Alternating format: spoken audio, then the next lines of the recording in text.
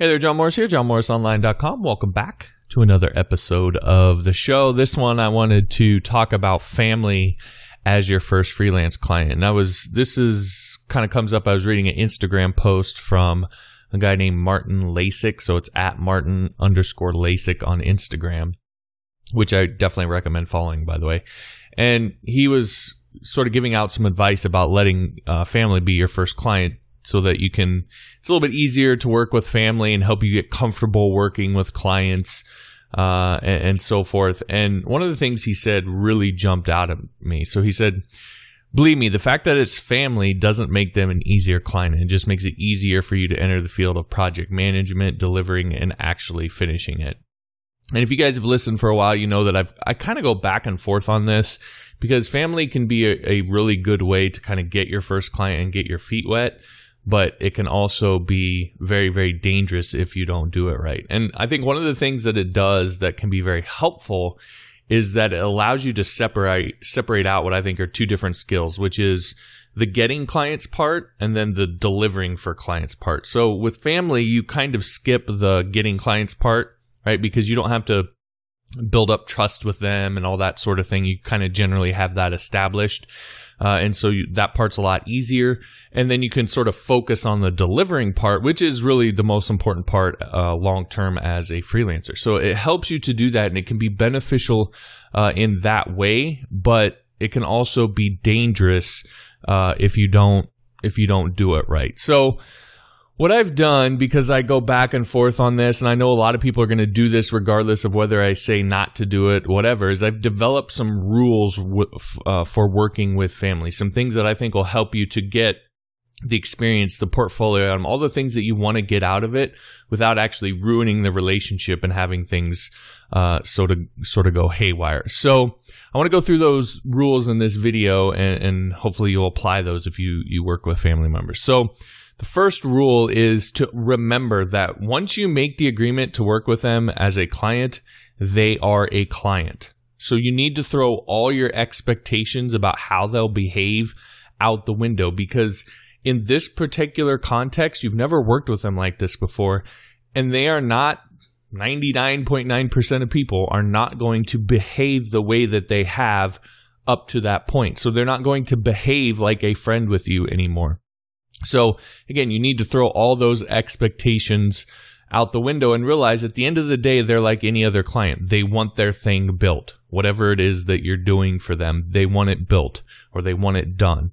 And if you don't deliver or you mess it up, they're not going to like it. Now, you may have a really cool family member that is able to sort of push that aside or whatever, but I wouldn't expect that because you don't really know how they operate in that context. So you just need to treat them like they are any other client. You need to sort of put the expectations and the pressure on yourself to deliver like you would any other client, and don't expect them to deal with things that you mess up or things that you don't do right or whatever. Don't expect them to just deal with those things because they're a family member or a friend.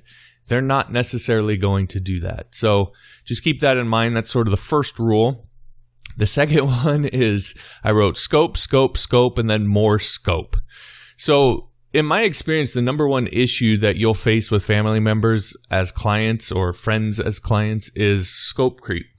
And it'll come across like this: well, come on, bro, or really, sis, you can't just add this one more thing, or hey, son, I gave you everything you wanted when you were growing up.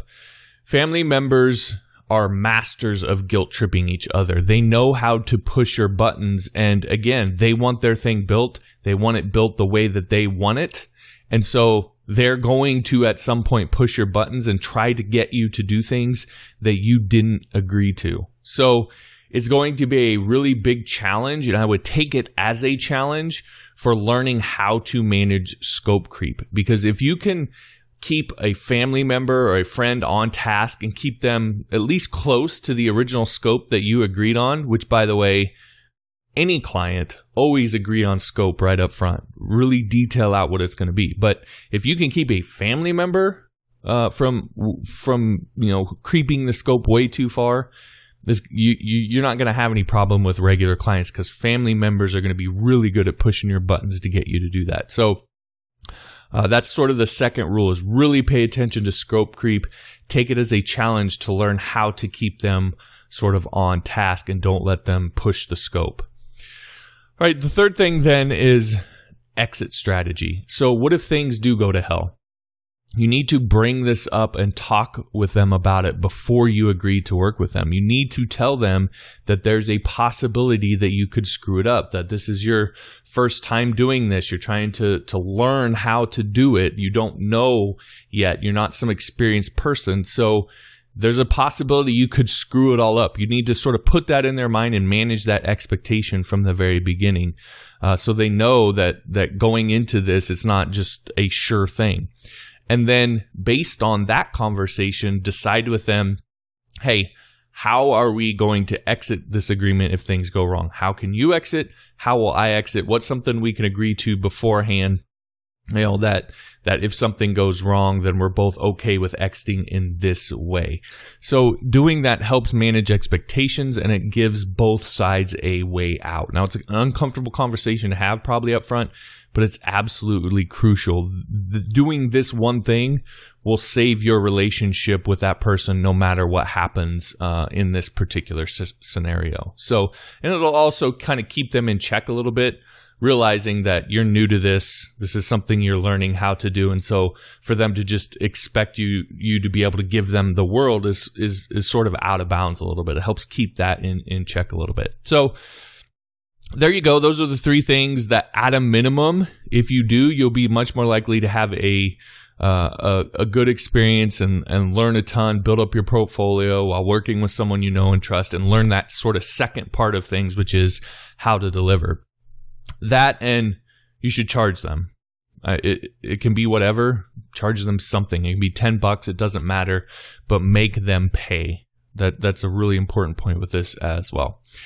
Now, of course, at some point you want to move into getting regular clients, a portfolio experience. Those things will help a ton, but you still have to learn that other part of the skill, which is getting the clients, people who don't know you, people who don't trust you, people you have to persuade. So where do you find those clients? What do you offer them? How much do you charge? How do you persuade them to hire you? All of those things.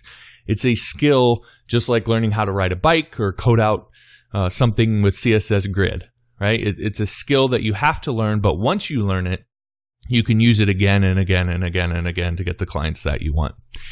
In any case, that's what I teach you in my Beginner's Guide to Freelance course. It's the skill of freelancing. And the best part is you can take it without paying a penny over on Skillshare. Just go to johnmorrisonline.com/freelance to learn more about that. All right, that'll do it for this episode. Thanks for watching and listening, and we'll talk to you next time.